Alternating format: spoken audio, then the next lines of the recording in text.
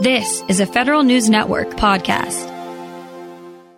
One of the great open secrets of the cybersecurity domain is how much mischief is done by Russia and its government-sponsored hackers.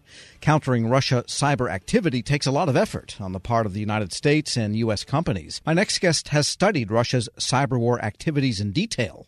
He says the more you know about Russia's motivations, the better you can counteract it. Nate Beach Westmoreland is head of strategic cyber threat intelligence at Booz Allen Hamilton, and he joins me now. Mr. Beach Westmoreland, good to have you on. Hi, Tom. Nice to meet you. Tell us the object of the study and what was your methodology in trying to learn what's in the minds of Russian hackers? So the study basically starts with the concept that we knew that Russia's military intelligence agency, GRU, is a government agency, and government agencies have a mission, and they have sort of a vision of how they do things. So it was a matter of determining, has Russia's military intelligence agency put out something that says, this is our mission and how we are going to do things.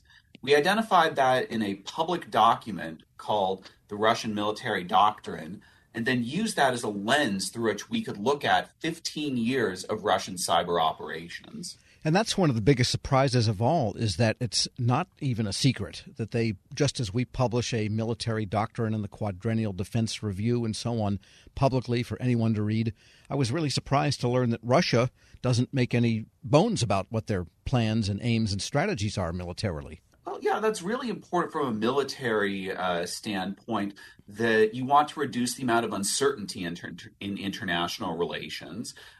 So it's, at least on a high level, it's important that other countries understand what are your intentions and how are you going to act in the world. So there just isn't surprise, at least in the big picture. The idea is if people know exactly what we can do and what we'll do, the potential enemies won't try anything. Precisely. You want to communicate what are your red lines and what sort of costs you may impose upon someone if they cross those red lines. We've seen Russia impose costs on Crimea, and I guess it's been happening to some degree in the whole Ukraine situation, and frankly, in the United States, even though we're not, at war or in threat of invasion by Russia or vice versa. So tell us more of what you learned by connecting activities with this published doctrine. So the doctrine at a very high level explains what is the GRU's mission. It is to track national security challenges and, where necessary, to mitigate them. Those national security challenges are enumerated as a bunch of conditions that may create a conflict, such as the expansion of NATO, the establishment of hostile states near Russia, undermining of Russia's historical values. And then it talks about sort of circumstances that may lead directly to a conflict, deterioration of interstate relations, and so forth. So a problem exists, and the GRU therefore has to respond to it. It needs to, at a minimum, track that situation, and if it rises to the occasion, respond to it. All right. Given the activity that has been, say, directed at the United States, it doesn't seem like the United States meets any of those criteria for action, and yet there has been hacking directed this way, sourced in Russia. Well, with the United States, the sorts of attacks that we've seen have not been, say, turning off the lights in the United States.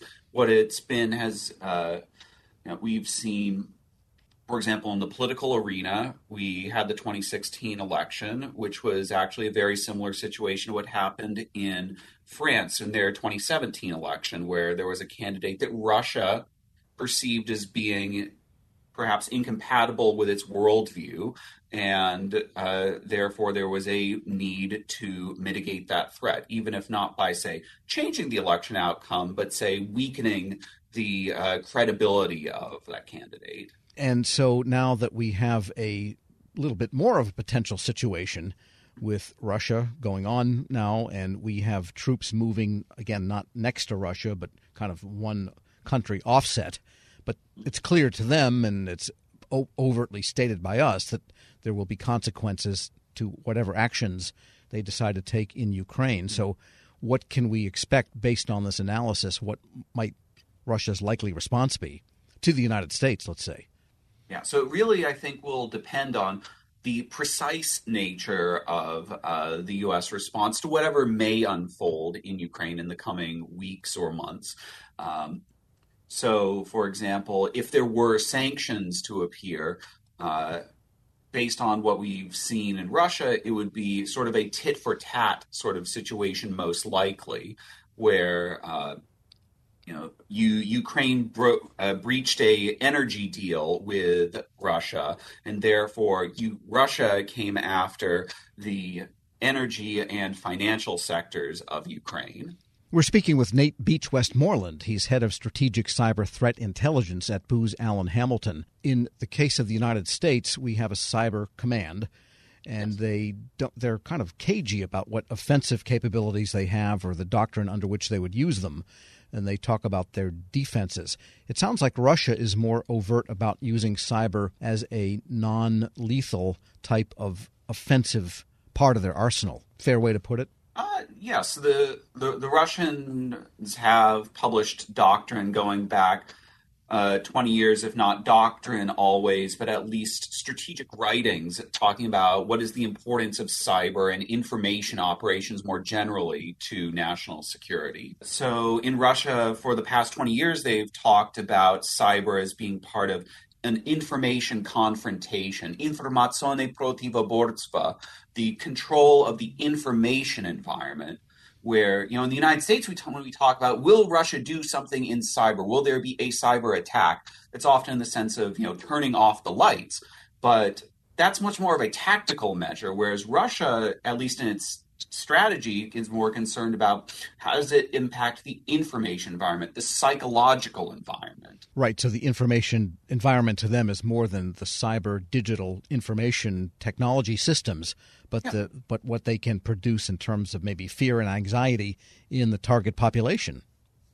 Creating that sort of situation, but also simply creating an information environment more conducive to Russian interests. So that would be, like we're talking about the election examples, it's the decreasing confidence in democratic systems, decreasing the legitimacy of elections, makes it harder for those heads of state to, say, mount a unified response to a Russian national security policy.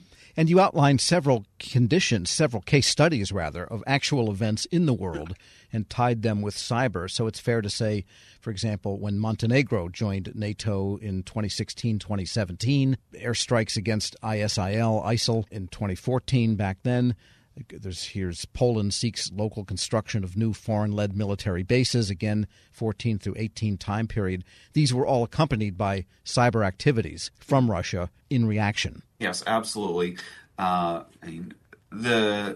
There's a great degree of reactionary nature to Russian cyber operations. We have this great quote in our report where Vladimir Putin says to a group of onlookers, this is what I can say about the attack of words, about cyber attacks or the war of words in the press and other issues. Action always causes reaction, always. And so many of these operations that we see are highly reactionary. They may be set up in advance, but actually pulling the trigger waits for some precipitating event. Sounds like they're better chess players than maybe some of the other Western nations, including us. Well, who knows what the, being able to see what's actually going on the U.S. side, as, of course, I just track what's going on in Russia. Right. Would it be fair to say, though, that the ability to counter what Russia does in cyberspace is more than just a function of our cyber operators, but it really takes intelligence and policy and the whole of government to counteract this? Absolutely. It's a much more holistic threat that we are facing, I suppose you could call it that. And so therefore you need a much more holistic response to that threat. Interesting report.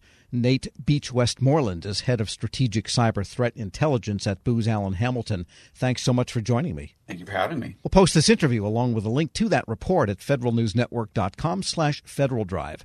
Subscribe to the Federal Drive at Podcast One or wherever you get your shows. Hello and welcome to the Lessons in Leadership podcast. I'm your host, Shane Canfield, CEO of WEPA, and today I'm thrilled to be joined by Melissa Bradley. the founder and managing partner at 1863 Ventures, an investment company focused on bridging entrepreneurship and racial equity, and accelerating new majority entrepreneurs from high potential to high growth. Additionally, Melissa is co-founder of Venture-Backed Eureka, a community where small businesses gain unprecedented access to the expertise needed to grow their businesses, and has more than 20 years of entrepreneurship, investment, and leadership experience. Melissa, welcome, and thank you for being here. My pleasure. Thank you for having me. Who is the first person that you remember looking up to as a leader, and what was it about them that inspired you?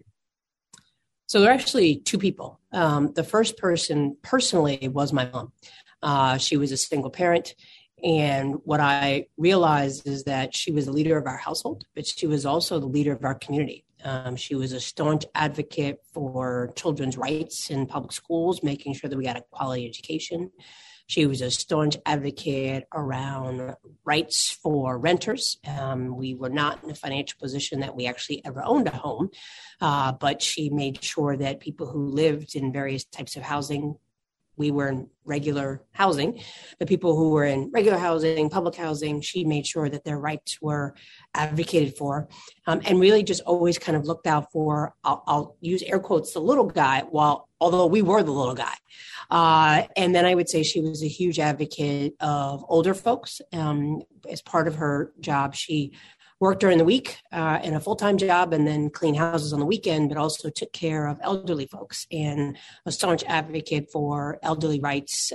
So that was probably the first leader.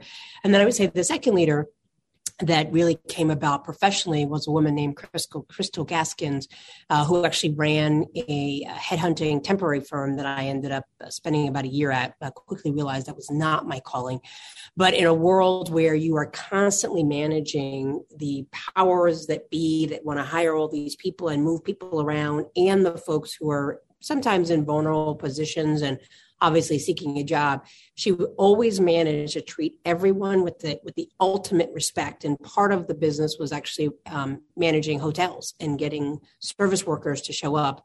And that's a tough job, right? To try to motivate people who barely are getting paid enough under not great conditions. And so she taught me three things. She taught me how to be a motivator, and that recognizing leadership is not mandating, but motivating. She taught me that leadership is not just reporting up, but also reflecting and supporting those who may be underneath you from a hierarchical structure. And she also taught me that leadership was not about money, but it was about producing positive outcomes for whoever your customers were. And if you did that, then obviously the money would come. How would you describe your leadership style, and how has that developed over the years? I would describe it #work in progress.